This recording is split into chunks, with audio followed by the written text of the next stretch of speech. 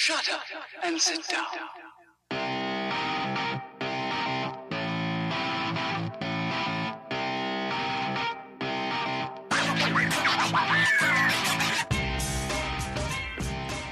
Hello and welcome to This is Ibrox, the interviews. My name's Thomas McIntyre and I am absolutely delighted to be joined by treble winner, scorer of that goal against Parma and Australian international, Tony Vidmar. Tony, thank you so much for joining me. Good. I think it's good afternoon for you, Thomas. Good evening from where I am. Well, they all sort of merge together at the moment, to be honest with you. I'm certain it's a lot nicer where you are than it is where I am. But yeah, so I suppose I might as well jump in with the first question there. How's the pandemic treating you? Yeah, it hasn't been too bad here in Australia or where I'm in Adelaide. It's the last 14 days. I think there's like 10 days where there hasn't been any people contracting coronavirus. So it's eased off. So restrictions are becoming less and less. I think this week they are allowing restaurants to open, but I think with restrictions on outdoor eating with distances. But hasn't been too bad. As I said earlier, golf courses here in Adelaide have been open. The only issue we had probably about 3 weeks ago was no toilet paper. It was. A video interview. I'm really glad that's changed, to be honest with you, Tony. We seem to have got over that. It was unbelievable. I think people just lost the plot and bought excessive toilet paper and hand sanitizer, so they were struggling to come in. So luckily now it's all back to normal. I'm delighted to hear that. So, it was the same here in Scotland as well. I think there was a black market for Andrex and other toilet papers. You buy it on street corners at midnight. It's an absolute nightmare. But thankfully, yeah, as you say, people seem to calm down now. They understand that there'll always be toilet paper, and in the worst case scenario, there's always kitchen paper. But let's gloss over that really quickly.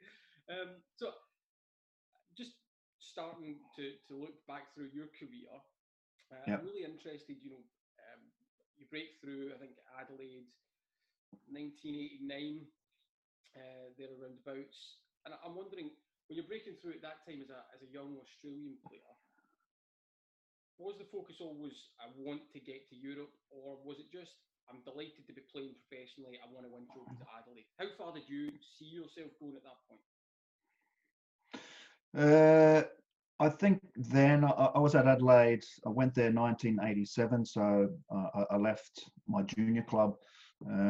So 87 was a kind of a new kid on the block, and fortunately at that stage the coach was looking for local players and wanted to give young players an opportunity. So I was fortunate to be involved training with the first team for a little bit, not playing in the reserve competition, but the year after kind of started to get a little bit closer to first team action, and then my main focus was just to try to break into that first team.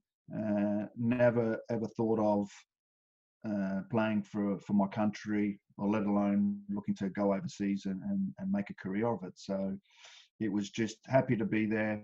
It was a club that you kind of grew up watching as the time went on, and then being a part of it was for me was a thrill and an excitement. Yeah, so I'm thinking then you work through Adelaide, you get yourself as an established player, like you said, you've come across in the kind of localised junior teams. Then you get into the Australian team or the unders as well. You go to the Olympics in '92, I think that's Barcelona. Yep. I seem to recall the Freddie Mercury soundtrack to that Olympics. And I'm just wondering, it's the semi-finals off the top of my head, I think you guys get through to. What's it like as a young player going into Europe, representing your national team? And it's a massive difference from club football. I'm wondering, Yep. in terms of preparing yourself for that, what was that like for you? Look, that whole, so that 92, even 91, I broke into the senior national team as a 21-year-old. So, and again, I'd only been playing, I'd play probably 50 games for my club. So was kind of a bolt out of the blue that I was selected in the national team. And so I had a fairly busy year with that, with the 91, with the national team, and then also joining that with the Olympic team. We went to the Olympics and no one really gave us a chance. No one thought that we could actually get out of a group. It was a very talented group. We kind of knew what we wanted to achieve, and we had that bit of larrikin about us. 20, 21-year-old boys. Going to being in a village, and I think we probably just enjoyed ourselves more than probably some of the other Australian athletes, the swimmers. Especially they're so focused in their competition. They look for 4 years for their event. We looked at it as a fun time, and we probably shocked a lot of people through that phase. After the first game, we're probably already looking at we're going to get knocked out because we lost to Ghana, drew to Mexico, and then we had to beat Denmark, which we did. And then from there, just kind of like flew on, and even at that stage, I was probably had one eye on heading to Europe at that stage, because by then I'd think that I'd done everything I could in Adelaide and was looking for that next challenge in my football career. Do you think, some of those players within that younger squad, so to speak, that you touch on, would go on like yourself to become mainstays of the Australian team for the next 10 years in there somewhere? Wondering, was there a feeling that Australian football at that period, just in that early 90s, was a bit of a, and maybe you mentioned this with the other athletes, was a bit of the stepchild in terms of Australian sport? Did it still have to really make its big? Yeah, 100%. Yeah, definitely. We were looked at, well, because that was the first time also it was an under-23 competition. So people looked at us as a junior team and didn't really take us too serious. We didn't take ourselves serious, but we went out. When we had to work, we worked. When we off the field, we had fun. We enjoyed ourselves.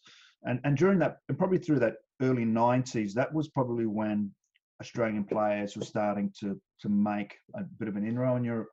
You had Frank Farina in Belgium, David Mitchell, who was in Europe, Eddie Krenčević. So there were three names that started to, being pioneers of Australian football to head to Europe.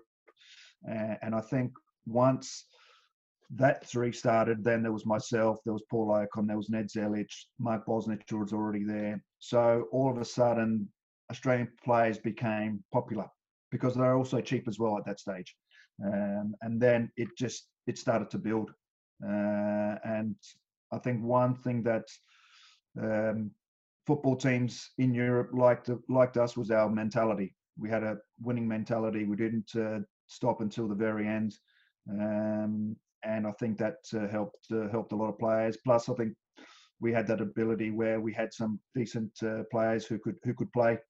And it was probably the start of the generation. The talk here, they continue to talk about that early 90s, late 90s as a golden generation of Australian footballers.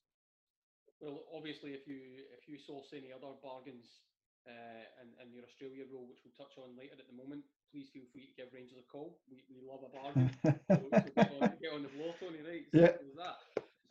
But I'm wondering, it's really interesting you're saying there about the mentality and thinking you'd maybe done everything you could at Adelaide and the players working hard, but also becoming more fashionable in terms of European football and being picked up. Were you being looked at within the squad and being asked questions, or where was your head at? Because you'd cycled through Beerschot at that point as well in terms of your loan. And I'm just wondering, that didn't quite work out. I know you've spoken about this before. I wonder if that changed your mentality about what it was like going away with the national team versus what it was like, which is the group mentality, you're all there, versus going away alone and striking out into Europe. Did that fire you up to get back into Europe and maybe had more success this time? Yeah. It was, look, it was, as I said, I was called up to the national team 91. We went on a few tours during that 91, 92 as well. We had some Olympic tours before we went to the Olympics. So for that 18 months, I was actually away from home for a fair bit. Went to the Olympics, done my deal probably towards the end of the Olympics. Kind of knew that I was heading to Germinal Akron. It was back then. So I was thinking, okay, this is what I want to do. This is what the expectation of European football was massive. It was an unknown for me. Went there and kind of was disappointed. It wasn't what I expected. And I think as that 6 months went on, I probably kind of lost my interest there, and felt that at the winter break, came back to Adelaide, and kind of like, I probably missed maybe a few years of my life back home, which I wanted to make up or catch up. So my head was probably not in the right space to go back to Belgium to continue on. And myself and the club we came to an agreement that I could return back to my club in Adelaide. So it wasn't, it was a different experience. It was probably something that I needed, because 2 years, everything was going well for me. I had that setback. I probably didn't know how to deal with that setback properly. And then when I came back, then I think it gave me that realization that as the season went on with Adelaide, that I need to do things differently. You learn from those experiences, and hopefully those experiences take you on further to especially in football, it's not easy. Well, exactly. I think there's always crossroads moments. It certainly sounds like that was one of yours. I think I'm always interested as well, that particularly, I think this was probably before and we can touch on this with NAC Breda as well, before the real formation behind the scenes with a lot of clubs, of having that infrastructure whereby a foreign player comes in and there's a whole team that settles you into the country and makes sure you're set up with an apartment and things to do and stuff like that. Yeah, exactly. That's right. It's that's a big thing, especially and I was young, I was single, so the club didn't have to worry about making sure my wife was happy and things like that. But it was a similar thing, had to work hard to find an apartment, found it. They kind of dumped you in there, and then it was like you're left on your own. And you go into a foreign country, you don't know how things work and how the rules are, so you're kind of on your own. You don't mind that for a while, but then it gets to a point where you think something doesn't add up right. Something doesn't feel right. And that's probably what happened with me. I just had that gut feeling that it wasn't the place for me to be. Yeah, so you get yourself out, you go back to Adelaide, and then we'll quickly cycle through that, because you end up going to NAC Breda, NSA Breda, and I've been working on my Dutch pronunciation there, obviously, to get that nailed down. Done very well. Thank you very much. I'll make sure I never say it again. Again, you offend anybody in Holland. Yeah. But you get there, and that's a big move in terms of Dutch league's always one that's people can speak about the quality of it sometimes, but it's always one that's looked at. And again, you're going into that permanent move. It's a big transition from Australia. You've come out of the back of what we've just spoken there about, maybe being a different Tony Vidmar now in terms of understanding what you want. I'm just wondering, was that the only club that was looking at you in Europe at that point, or why Breda? Well, at that stage I was wanting to head back to Europe, and at that stage was Graham Arnold, the current national team coach. He was on loan there from, I think he was at Charleroi, so he was on loan to NAC Breda, and he was a success there, scored a lot of goals, and they liked him, so they were searching for a left back, and they actually spoke to him. Do you know any Australian left backs? At that stage, I was still with the national team, so knew Graham well, and he said, "Well, I know someone," and the club knew. So he mentioned mentioned my name to him. So the club knew that I was in Belgium a few years ago, and Graham said, "Look, you know how it is, Belgium, Holland's a different mentality. I don't think you'd have any issues here." So he called me, and Graham, that was the first thing he said. He goes, "Belgium and Holland, different mentality, different outlook in football back then, how it was." He said, "You enjoy it. I think this is the right club for you." So that was the opening that I wanted, and was the right moment for me to head back. Learned from the years before, and I've felt, well, I've already got that package already in my suitcase ready. So if anything does happen like that, then I'm prepared for it. So and that were the only club at that stage. There was some interest from some clubs in England, but nothing really definite. But this was the one that was 100%. So you get yourself into Holland. You obviously make a success of it, and then you get to the end of your contract, or coming towards the end of your contract, I should say. Yep. Football's went through that really turbulent period and trying to understand what Bosman meant. Yes. For players as well. And then your agent mentions that Rangers might be interested, and I imagine again that there was other clubs looking at you. I'm just wondering from the outside how aware of Rangers and the size of the club were you at that point. I probably appreciate Old Firm games, etc., would have been on TV in Holland. But had you spoken to anybody else, or take me into that conversation when Rangers first come? Yeah, that's a good one, because back then, mid-90s, we didn't really have the internet, and so it's not one where you could actually Google or whatever to find out about the club. You knew of the name, and again, you knew the Old Firm games, and that was probably the much that you heard, and people, even the Scottish people in Holland who Rangers or Celtic, so that was a big thing. And at that stage, that was I think it was just after the winter break, so it was probably early February was our first game back, and my agent said, "Look, Rangers is coming to watch you. There's some other clubs interested in Holland and in England." So I said, "Well, we'll just see what happens." So they came to watch the game, and as you said, and I said to my agent said to me, he goes, "Do you want me to tell you that if a club is coming or not?" And I said, "Yeah, I want to know. I want to know that the club is coming, so then I'm prepared for it." And yeah, had the game. I think it was away to Sparta Rotterdam, and I think it was Walter Smith who came to watch the game. And at that stage, the club wanted me to stay on, but we never really sat down to discuss anything in contract. And after the game, I think it was a Sunday night, got the phone call from my agent. He says, "We're flying to Glasgow on Tuesday morning."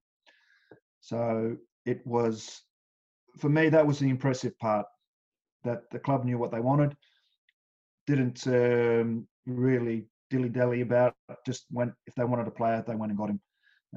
And for me, that was enough. As I said, there was other clubs who showed interest, who we spoke to, but nothing really confirmed of what it is. So I flew into Glasgow, not even knowing what the contract was, and my agent, who's told me a bit about Scottish football and also about Glasgow Rangers. So for me, it was okay. This is a big step, and I knew that it was a big step.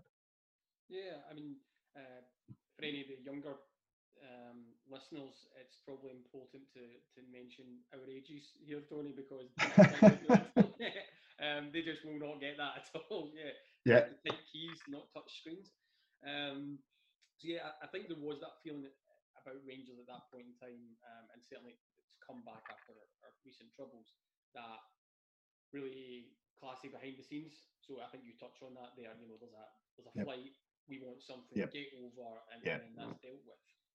And so I'm just wondering as well, it's really interesting to me, when a club's making that approach and somebody comes to watch you, so for example, Walter Smith comes to watch you,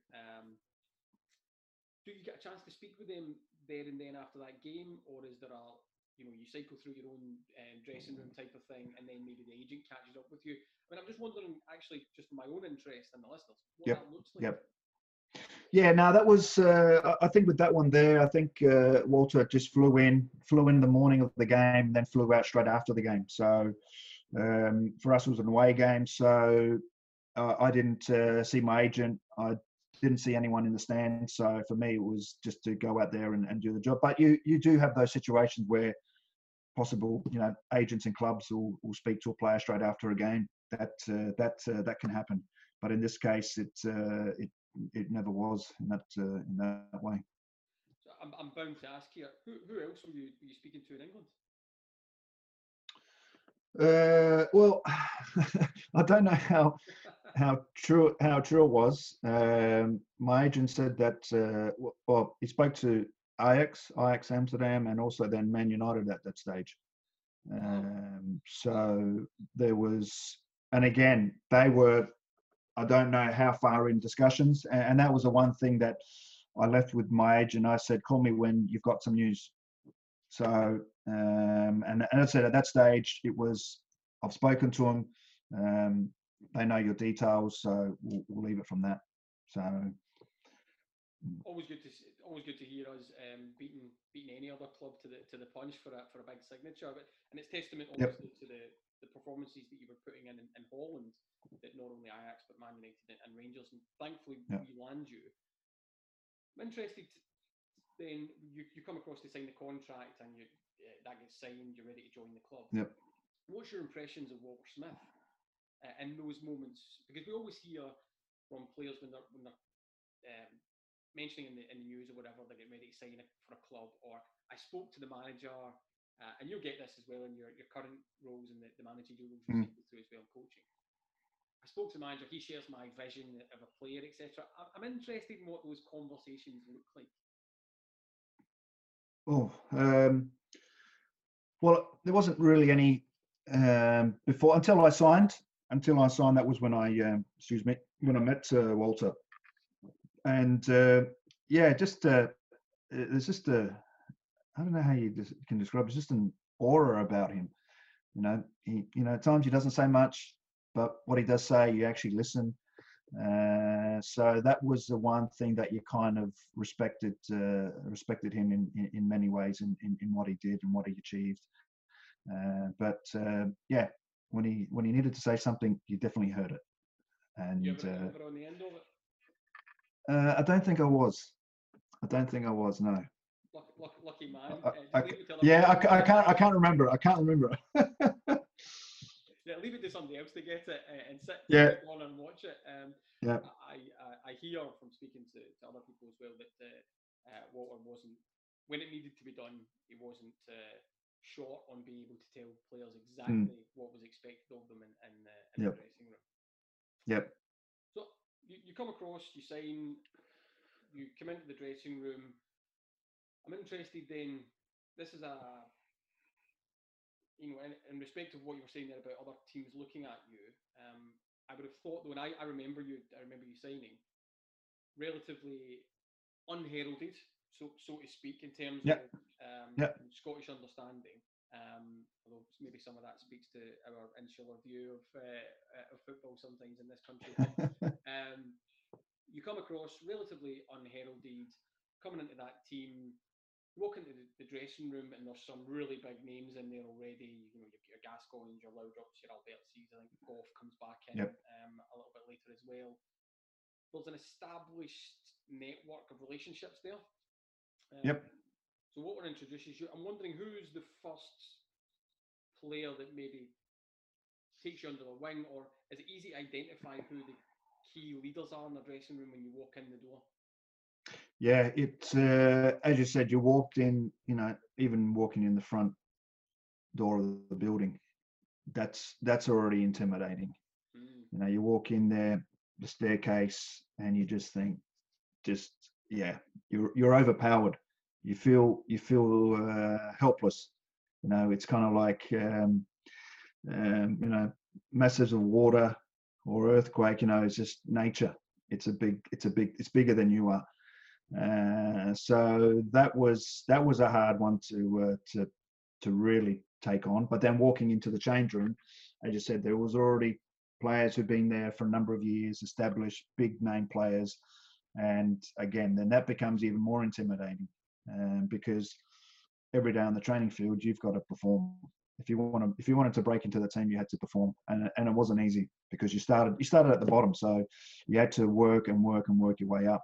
And probably probably the player who helped me at the start there was Craig Moore.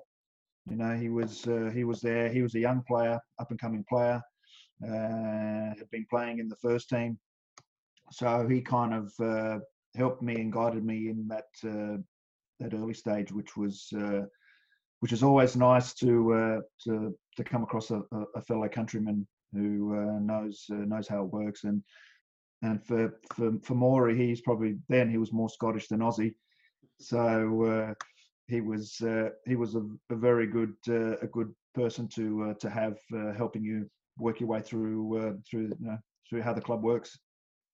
Any hazing rituals that you can tell us? No, well, I can remember when I got there. I think the first thing Maury said, well, you need to get yourself to Armani or Versace and go buy you some suits because you need to be wearing suits when you come into training. So I was like, okay.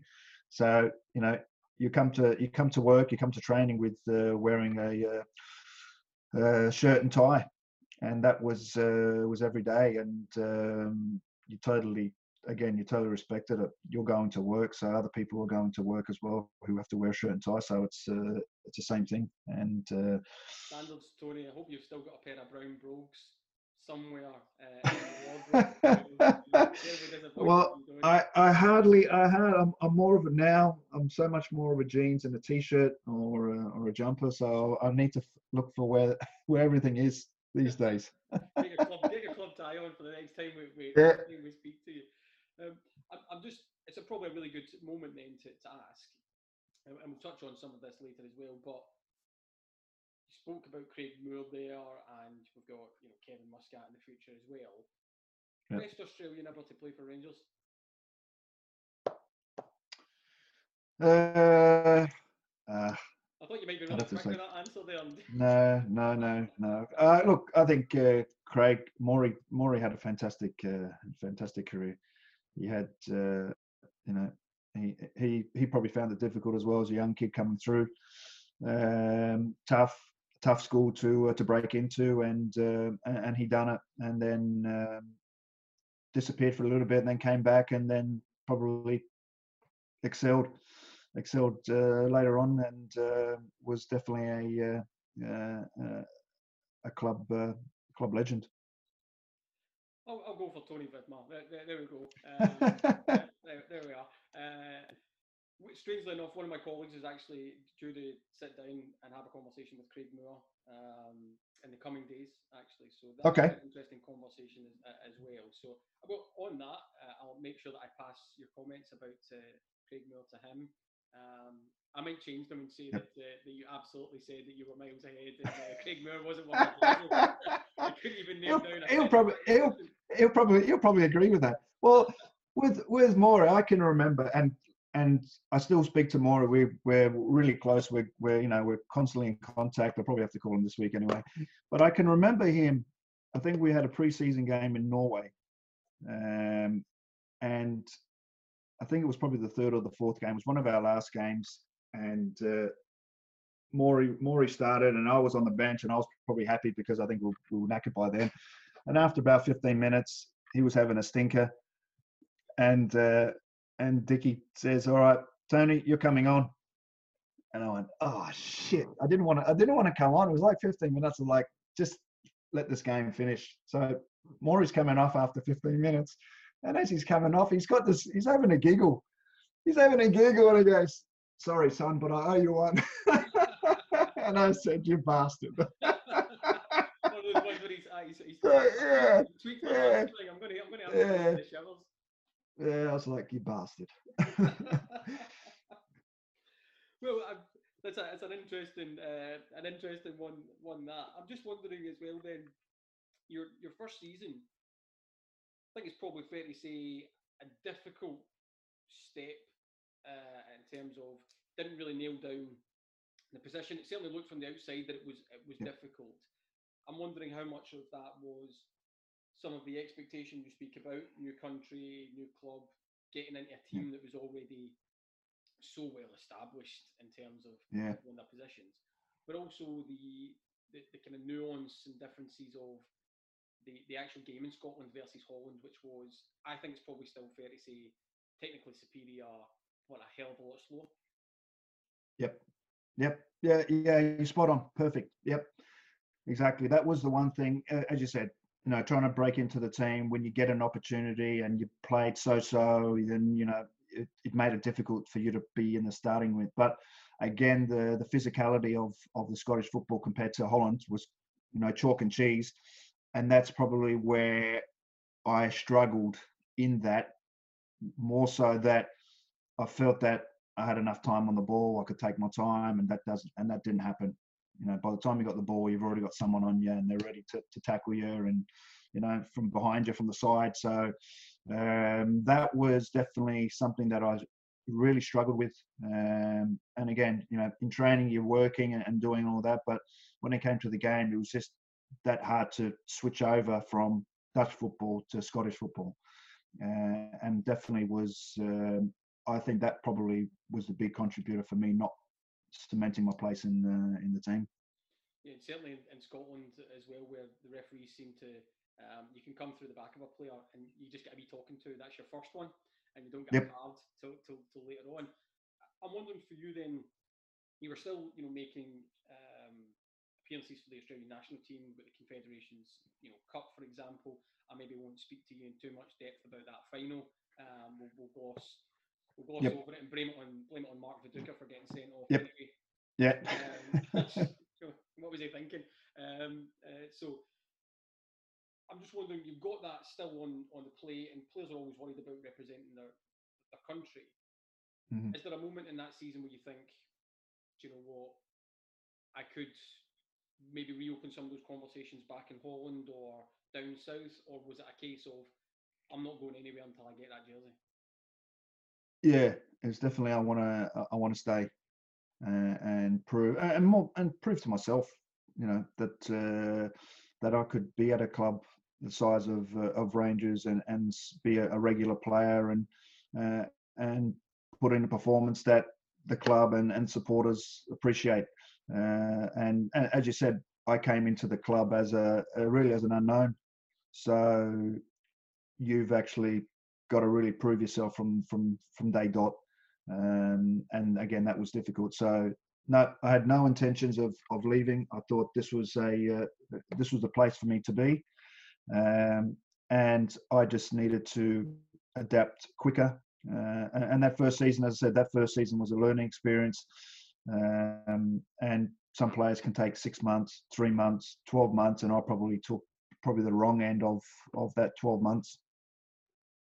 But it's an interesting one, I think when you first start watching football or looking at it, it's hard for non-players, like people like myself, obviously. I don't think five-a-sides down the local park.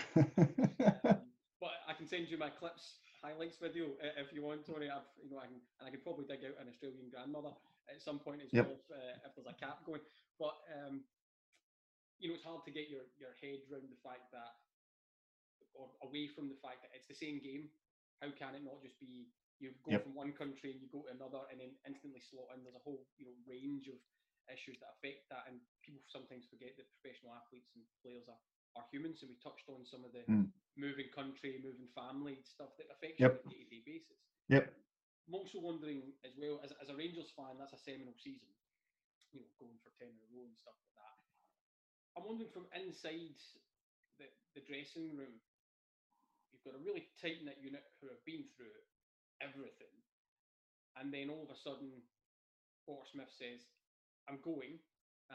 My personal opinion here is that was the wrong move to publicise that at that point in time.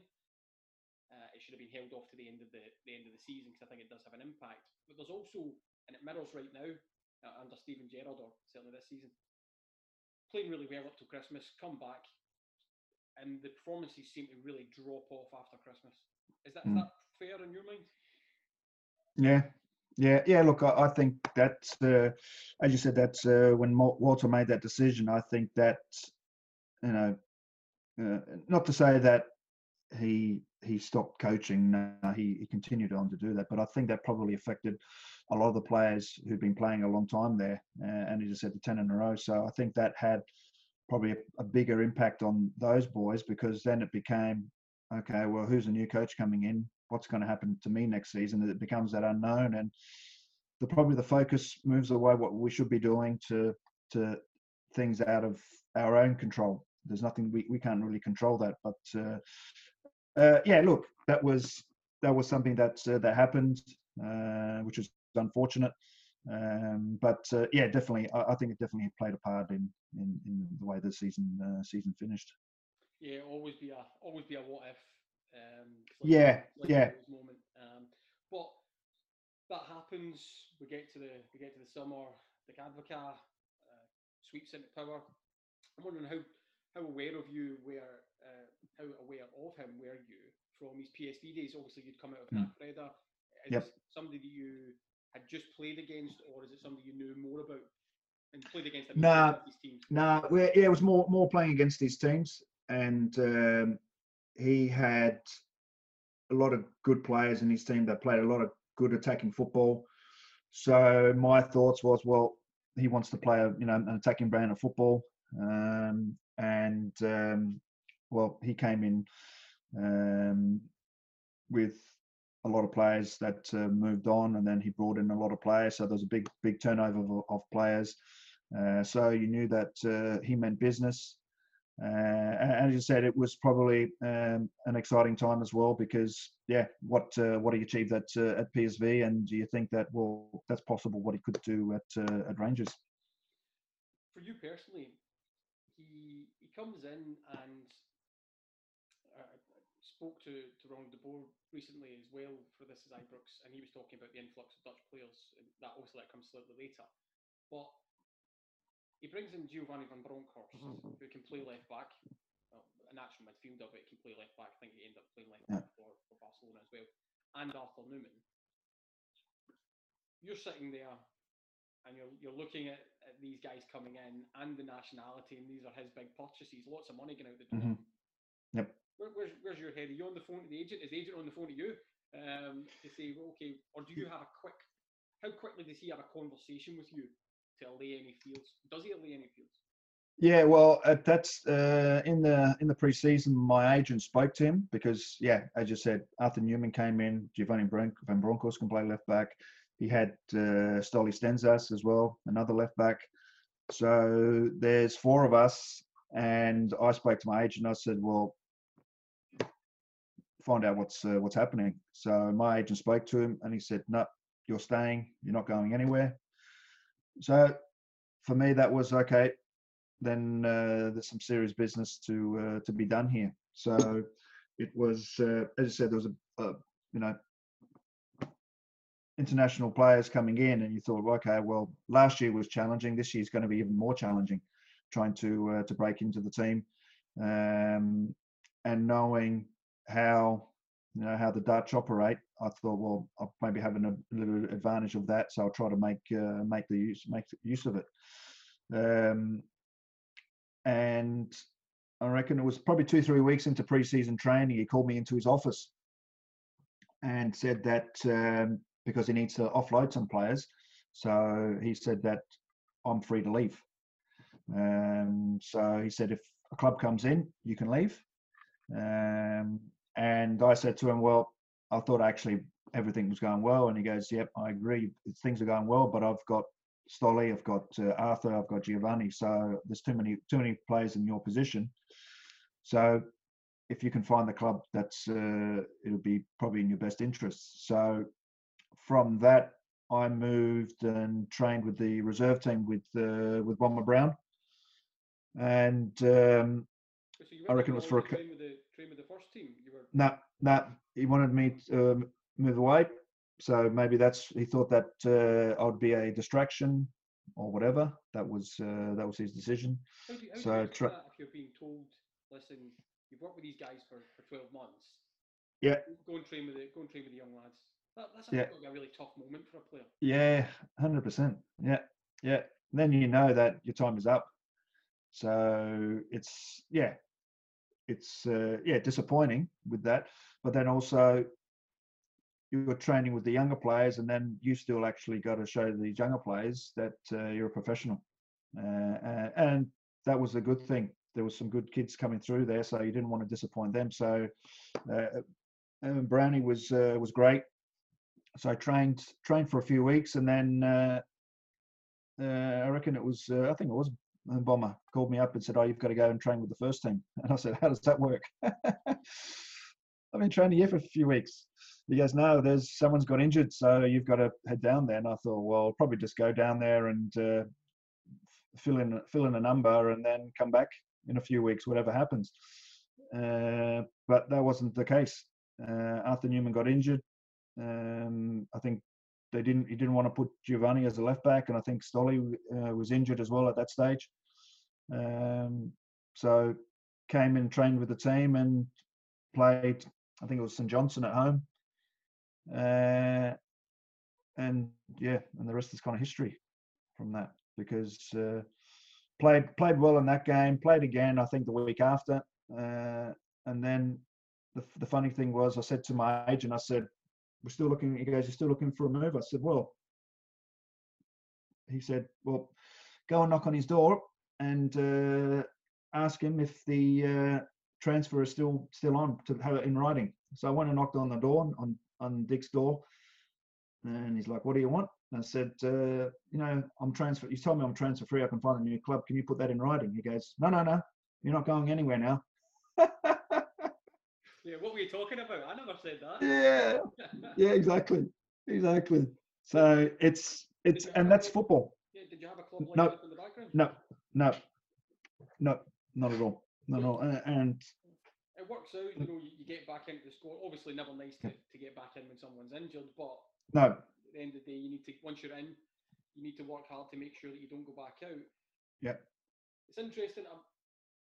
It's interesting to me that there seemed to be a differential, and I'm not downplaying Walter Smith's team in any way, shape, or form. They were consistent winners, and they were based on some really talented players. But I think the general feeling with Rangers fans is that Advocaat brought probably the best brand of football that the club has ever seen. Certainly for me, in the modern era, I think it's the best level of football that we've played, with some great players.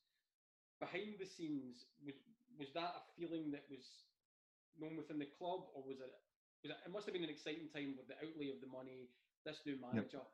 But I'm interested as well in terms of Advocaat's style.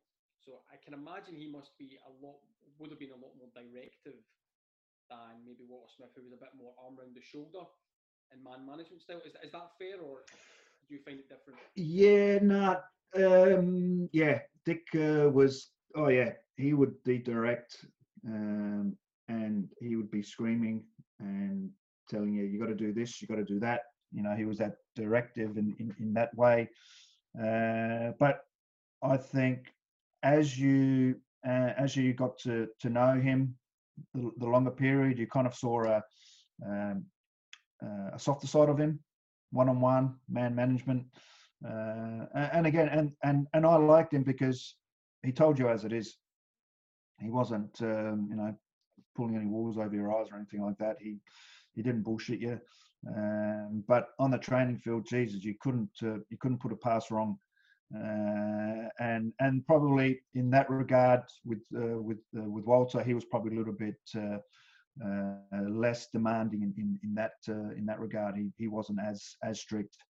But again, that's how the Dutch are in that. So the trainings were quite fierce and ferocious in both instances, and it was healthy. It must have been some season to be part of, because he sweeps into power. Next thing you know, you've got your hands on a treble, which is absolutely sensational. Get us to that 3-0 game against Celtic at Parkhead. What was your feelings leading up to that game? I'm just really interested that there's such media focus in Scotland on Old Firm games anyway, but this was a chance to win the title in Celtic's backyard. What was going through the players' minds? What was the message from Advocat?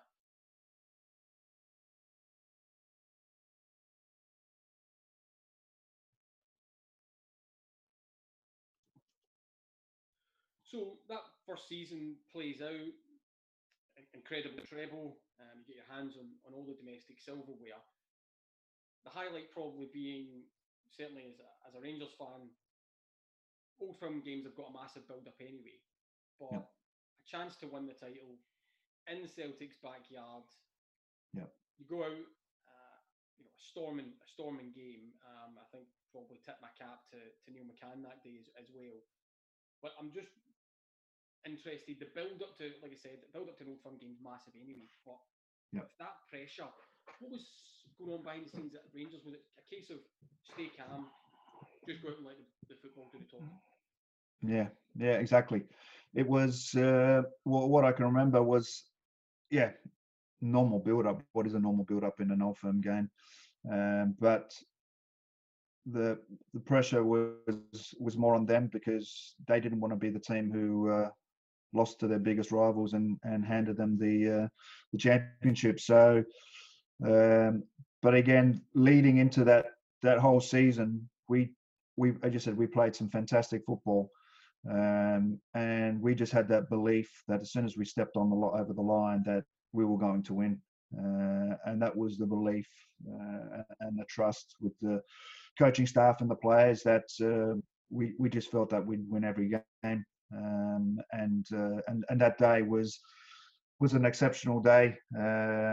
As I said, we stayed in control, and that was the main thing: not to get distracted, not to get carried away. Control your emotions, because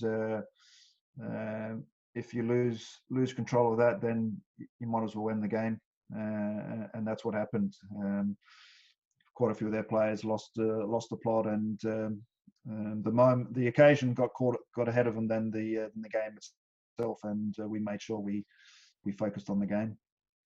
It certainly seemed that way, that the Celtic players got caught up in the expectation and the pressure from their fans, whereas you guys just went out. I think Neil McCann has referred to it before as fire in the belly, ice in the veins, which is a great quote, which, if this wasn't a public podcast, I would have tried to have stolen and passed on to my own. I'll give Neil his due there. In terms of going out, win the match, just do the job. Next thing you know, you're 2-0 up. It's half time. Celtic fans are going crazy. Vida Wiesef should probably have got a red card for that Stonewall penalty on a certain Tony Vidmar as well. But I'm really interested. You've played Old Firm games. You've went through some big games, obviously in Holland as well. But you've got fans trying to get on the pitch. You've got Hugh Dallas getting struck by a coin. I imagine you've never seen anything like that. From a player's perspective, though, I know you're conditioned to concentrate on the game, don't take any view of what's happening. Surely that's impossible with a game like that, though. Yeah. Who said football is boring? It,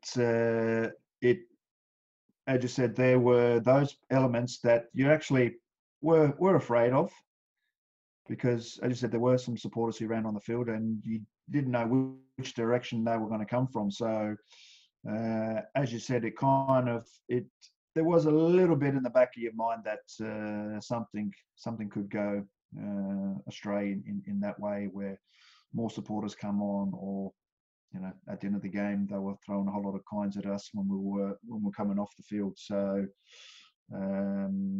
it was definitely a scary moment throughout the game. But as you said, at 2-0 at half time, I think we were in control of the game, and we were probably the ones who would have lost the game if on our own, not from Celtic outplaying us.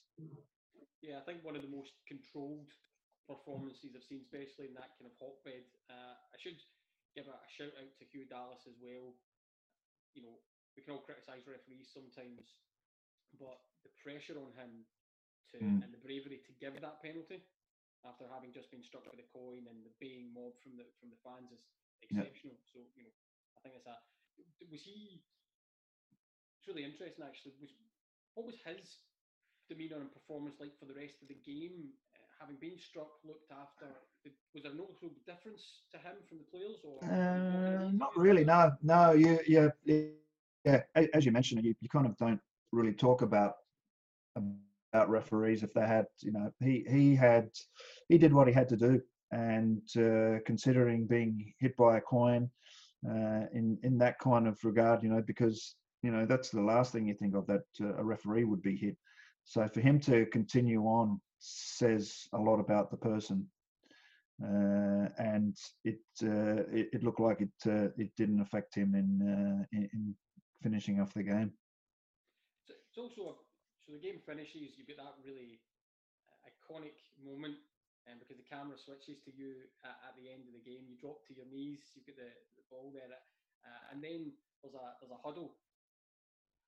I'm just wondering from you. So it's great.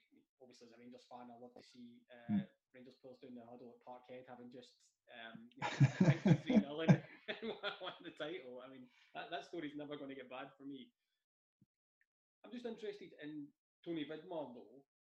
You're standing there, you're seeing the corner and the support, because that's where they always put us. Yeah. This is, 10 months, roughly? You've got, a treble coming up, 10 months after essentially being told, listen, get out, go and train with the reserves. What about that personal journey? Did that come back to you in that moment? Is there a wee bit of vindication for you?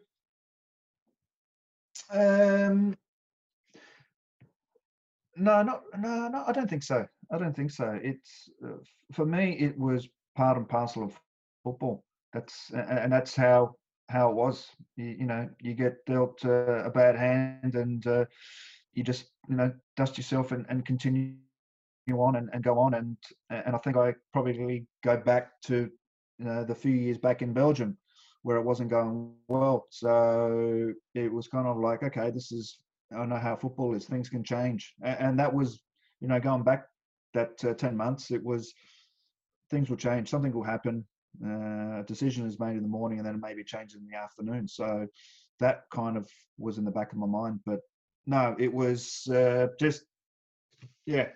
The season was unbelievable. As you said, 10 months earlier, I probably wouldn't have expected to, let alone play one game, but to be involved in winning 3 titles was something special. Do you remember anything of the party that night, or is it all just a blur? Oh God, it's all a blur. I think there was a few of those that are just a blur. Yeah, no, it was. Look, to win 3-0 at your rivals and to be champions is that's special. That is, winning the title was fantastic, but to do it in their backyard was great. It was a great feeling, and yeah, that is something that you never forget. Well, and I'm sure the supporters who were there in the stadium or outside watching will still be talking about that as well. Yeah, I think we've never forgotten it, and they've never recovered from it. Would be my take on that one. So happy with the memory. So I'll fast forward then, and I'll take us to what I think is probably your high watermark in terms of when somebody mentions Tony Vidmar and Rangers, instantly springs to mind Parma. I think that's always going to be the case. I mean, lots of trophies in the back pocket, obviously, but it's just one of those games that sits up. And for me, the best atmosphere I've ever encountered at Ibrox, it was a wall of noise that night. And for some of our younger listeners who maybe didn't realise what that Parma team looked like, I mean, you've got guys like Cannavaro, Buffon, Ortega, De Vaio, and I would personally say as well the massively underrated Alan Bogosian. Was in that team as well. But it probably links back to what you were saying earlier.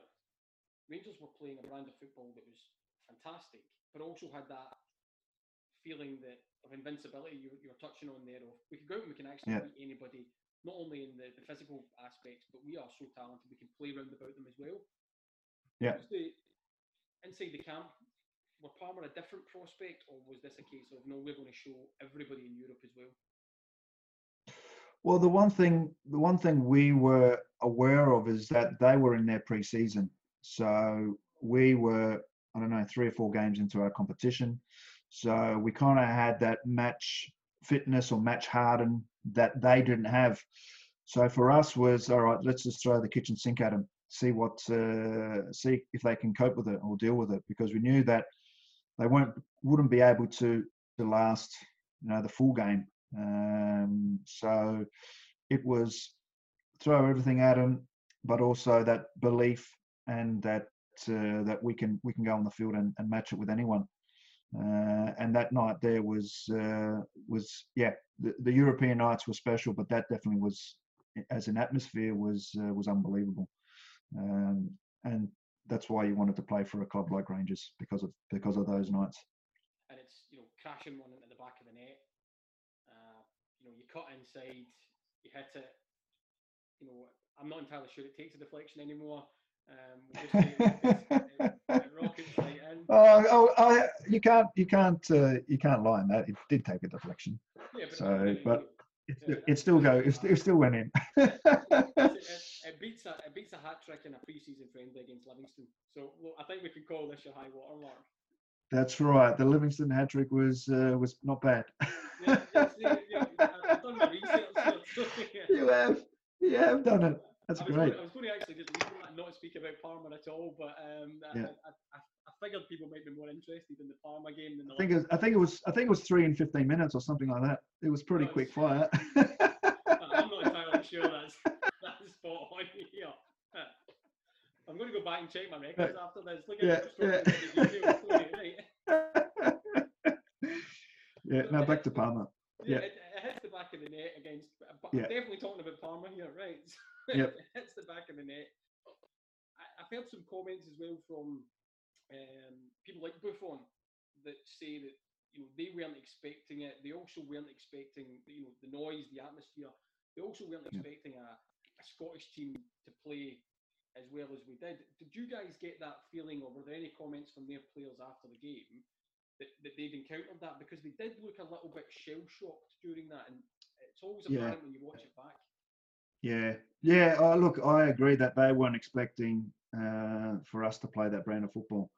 They were probably expecting, a bit more direct, physical, and that was probably their preparation, because and just going ahead to the second leg, it was a totally different team.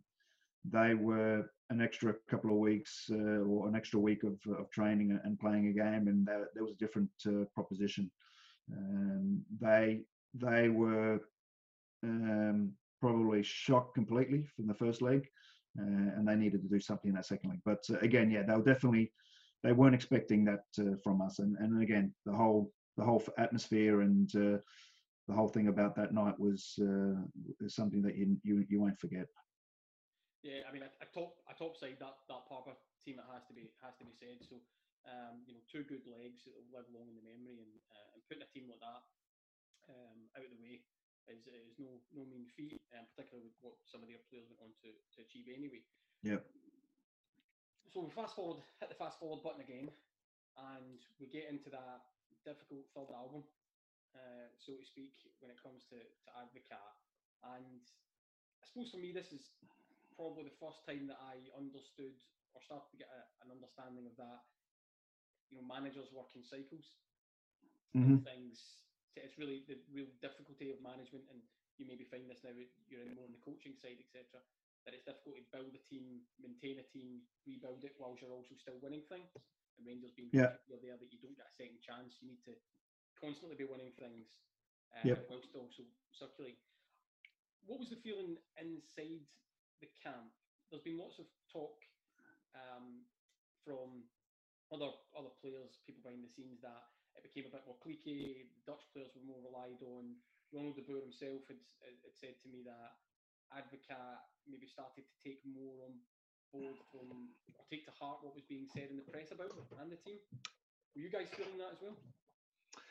Yeah, it was definitely a different atmosphere in the change room. I think there was a lot of probably the one thing I looked at it was there was a lot of players who came in, and on top of that success that we had the last few years, and not saying that the players who were successful in those couple of years were coming to the end of their careers or not playing well. It kind of, it became messy. And I'm still trying to work out, because someone else has asked me that question a while ago about it, and I'm just thinking that new players came in, and I think a lot of people didn't know where they stood. And I think in those last 2 seasons, everyone knew where they stood.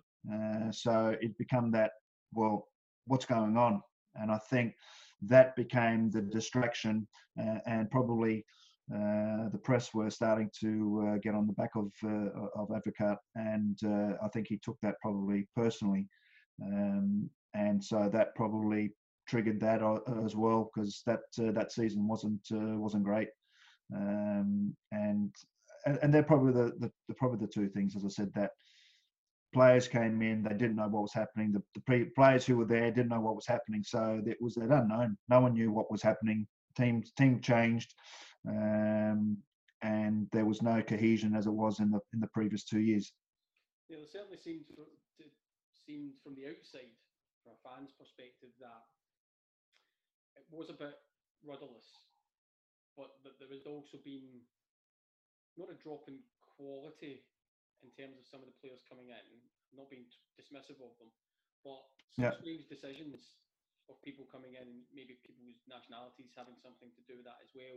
Yeah. But also that maybe not a drop in quality, maybe a drop in the consistency of ability to deliver. Yeah. That seemed to just knock the team right off course, and then established players being moved aside for people coming in for a couple of games. Yeah. It seems as though that was affecting you guys. Yeah, it definitely was. It definitely was. It wasn't the same belief. There wasn't the same, we walk on the field, we're going to win. There was that doubt. As soon as you have a doubt you walk on that field, then that's the kind of performance that you're going to put in. You may put a great performance in, but then you may have 3 weeks of terrible performances. So as players, and that was the one thing that, as I said in the beginning, that what I liked about Dick was he was direct, he was straight to the point. And I felt that probably in that season it was a little bit sideways a little bit. He wasn't sure what team he wanted to put out there, and I think that affected the season. Yeah, I think there was obviously lots going on there, and then he moves upstairs into the upstairs director's role, so to speak. Probably best way to put it there. And in comes Alex McLeish, who had been in Hibs, so would have been aware of him, maybe not on a one-to-one personal level. Totally different style from Dick Advocaat. More of a, from what I'm led to believe, more of a man management, arm around the shoulder, maybe more akin to Walter Smith than Advocaat. What was his impact on the dressing room straight away? Because we end up obviously with that cup double. Yep. Oh, look, he definitely brought something different. As you said, the management side, I think, as well, and I think that's probably what the players craved for. I think, and having 3 years with Dick, it got to a point where things changed, and he was probably the change that the players needed, and they were ones who worked for him. He gave them the belief, he gave them, the confidence, put the team, which he felt was each week, which was going to win the game, and the players went out and done that. So I think that definitely changed in a way that the players appreciated. Yeah, and like I say, we end up with that cup double, including the famous last-minute winner from Peter Lovenkrands. I know you were on the bench that day, but I'm sure you managed to access the beers on the way back. You pull on a strip, you're allowed to access to the cold ones. Yeah. But that's a real high. So you've cycled through a hell of a lot in your Rangers career. You've been told to go. You've been training with the reserves. You've fought your way back in. You've proved your worth. You've won the treble. You've got another cup double in your back pocket as well. I think it's fair to say McLeish was brought in for a host of reasons. One of them being that the financial aspect of the club was starting to become more apparent. It'd be interesting to know how much of that was known to the players and if that was affecting anyone, if you're keeping one eye on it, because ultimately it's your job as well, and you need to be paid. But then you're told that you can go. Was that a surprise to you, or was there an expectation that you were going to be staying on and signing a new contract, and then maybe it changed because of the money aspect? And that's not to say you asking for any, outlandish things. I'm just saying the club not being able to match up to what a player of your caliber would expect. Yeah, well, before Dick went upstairs, when he was still coaching, we sat down, and because I think the months before that, there was talk that I was leaving. I was going to another club, and then Dick came to me and spoke to me and said, what do you want to do? And I said, well, I'd like to stay. I want to stay. He goes, you don't want to leave? I said, no. I said, I don't even know where that's come from, but I'm happy here. Don't want to move on. So he said, all right, that's good to know. We'll make a deal and we'll get that sorted. So he goes, just leave it with me. So that was before he went upstairs. And then when he went upstairs, that was months. We were still waiting to find out what was happening. And there was probably a little bit of an inkling about financially what was happening at the club. So whether that had an impact. So it was, I think, even to the week of the cup final when Alex called me into the office and said that he said to me, the goalposts have changed. We can't offer you a contract. So, and that was it. So never got to a point where discussing what the contract would be or anything like that. And that was disappointing because speaking to Dick months before, we agreed that I would stay on. So at that stage, didn't look to find a new club or anything like that. So that came out of the blue, which was disappointing. But again, I think that was probably financially. I'm not sure. I could be wrong in that regard. Yeah, not to put words in your mouth. In my own opinion, would be that sounds like not the best way to have handled the conversation. If you've been given one view of something, you're left, and then, like you say, you have time for your agent to go out and go to the market or have another conversation and see what is achievable at the club. Next thing you know, listen, thanks for the memories. Off you go. So disappointing. I think it's probably disappointing for you personally. Certainly disappointing from a fan's perspective to lose a player like you. And then you go, you get Middlesbrough, you get Cardiff. Laudable clubs. I think it's probably fair to say, with all due respect to them, not of the same size or expectation of Rangers. And then back to Breda and then back to Australia. In my research, I was really interested, and this is more of a personal pointed question as we come towards the end of this interview. You have a heart scare, and I'm wondering what goes through a player's mind or any athlete's mind. This is people have heart scares or have health issues all the time, but it's slightly different with a player because you're told that this could absolutely end what you've done all your life, i.e. you can't play anymore. And I'm wondering how that affects you. Do you reach out to other people in the game, or how did you work through that? I reckon probably for a few months I was probably in denial. Didn't believe it was true, which is probably not the best thing to do. I think it was a complete shock because you think you've been an athlete all your life, and all of a sudden this is going to stop you. So you didn't believe it. You thought it was still made up. And I can remember being in the car when I was, after being in the hospital, I had to speak to the physio from the national team, and I said to him, I said, "No, it's no good. They told me I've got to stop playing." And he goes, "Piss off! Stop messing about." And I said, "No, it's true. It's true." So yeah, it was totally out of the blue. So you don't know how. You're just in shock because you think it's not happening. But then you go and see two different other cardiologists, specialists, and they tell you the same thing. So they kind of think, well, okay, that kind of like puts your mind a little bit at ease. But yeah, it was definitely a huge disappointment leading into a World Cup.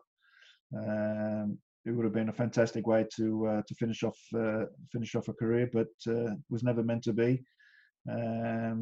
And fortunately, they found it, because if I continued on, then it could be in serious trouble. So you look on that way, that your health is important, and that's the thing. You think you're fit and healthy, but things like that can happen. Yeah, as you say, it would have been nice to have went out on your own terms Mm-hmm. at a World Cup, Yep. as opposed to having it slightly taken away. But health and fitness first, and it seems, I imagine, all good now, fit and healthy. Yeah, fit and healthy. Yeah, yeah. Get tested every year. So I've been even in this lockdown, I've been training with my kids. So for the last 6 weeks, I've shed a few kilos and feel a lot fitter. So this has been a good thing. those kilos have worked their way around the world and have landed on me, to be honest with you. Yeah. Different lockdown performance when it comes to the fitness. So, final question then. Looking in from the outside, Rangers at the moment, we've maybe a bit like that first season under Walter Smith. We had a really good first half of the season, and then tailed right off after Christmas. Is that something, I appreciate you're not inside that dressing room, but is that something that a team just has to win something to get out of the way? Once you get something in the back pocket, is that when a team really cements itself? Because certainly that's the feeling amongst the support, that this Rangers team under Gerrard just needs to get a trophy in.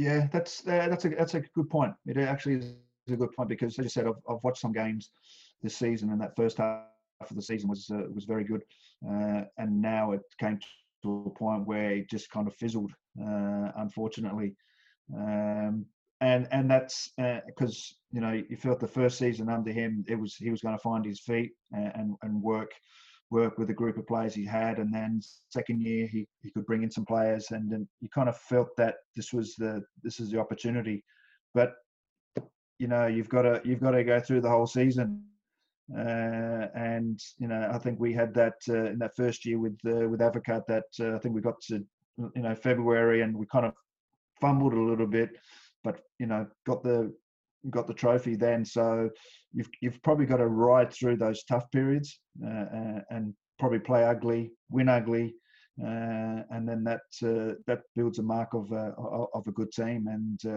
maybe it's something like that they need that a little bit of luck on the way as well. But look, you hope that a championship is not far away, because as you said, they started off really well, and who knows, it could be, you knew once he came there, it was always going to take him a few years to get to competing at to be one or two through the competition. Yeah, and obviously Scottish football at the moment going through the farcical infighting with votes to end the league and emails disappearing, and yeah, it's an interesting time in Scottish football. So, being not a man of my word, obviously, final question, which I did say a moment ago, and it's I did really want to speak about your role at the Socceroos, the Australian national team as well, in terms of assistant manager. Yep. We had a conversation with, let's say, Ronald de Boer, and we'd spoken to the Rangers as well, in terms of some of the work that's been done behind the scenes to keep players updated with webinars and clips. Are you guys doing that from the national side as well, or is it slightly different when it's not a club day-to-day relationship you have? Yeah, it's a little bit different in that way.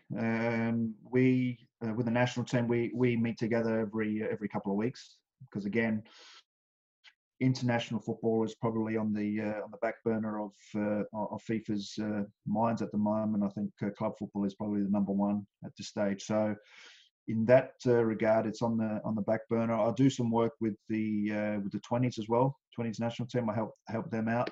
So we've kind of meeting every week and discussing and doing some kind of form of video analysis on games that we've done with those teams and those players. So yeah, you try to come a little bit creative, trying to keep them busy. But it's also difficult because you only get them when it's international duty, so they're with their club, so their focus is with their club. So it's a little bit weird the way that that is happening at the moment in football, but hopefully that slowly changes. In closing, then, any message for the Rangers fans listening? Well, I'd like to wish them all the best, and they're all safe there. And then once football gets up and running again, that they're out supporting as they were back in the 90s and early 2000 when I was playing there. Best bunch of supporters, and hopefully that success is not far away. Here to that. Listen, Tony, this has been a fantastic conversation. I've really enjoyed it, and my thanks again for making the time to speak to us. I will make sure that all the toilet paper that you asked for your pro forma email gets sent to you immediately. Yeah, it's 3-ply. It's got to be 3-ply toilet paper. Listen, we only do spoken like a real treble winner there. It has to be 3 or it's nothing at all.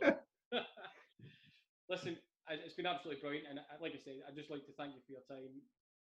It's been a real pleasure to speak to you. I've been Thomas McIntyre. This is Ibrox Interviews, and you've been. Do you know, who am I? Nobody ever says it when I do that at the end. When I hope you're going to say their name. I'm going to do it. I was going to say. I'm going to do this again for the sake of continuity, right? But I'm not going to edit it. I've been Thomas McIntyre. This is Ibrox Interviews, and you've been Craig Moore.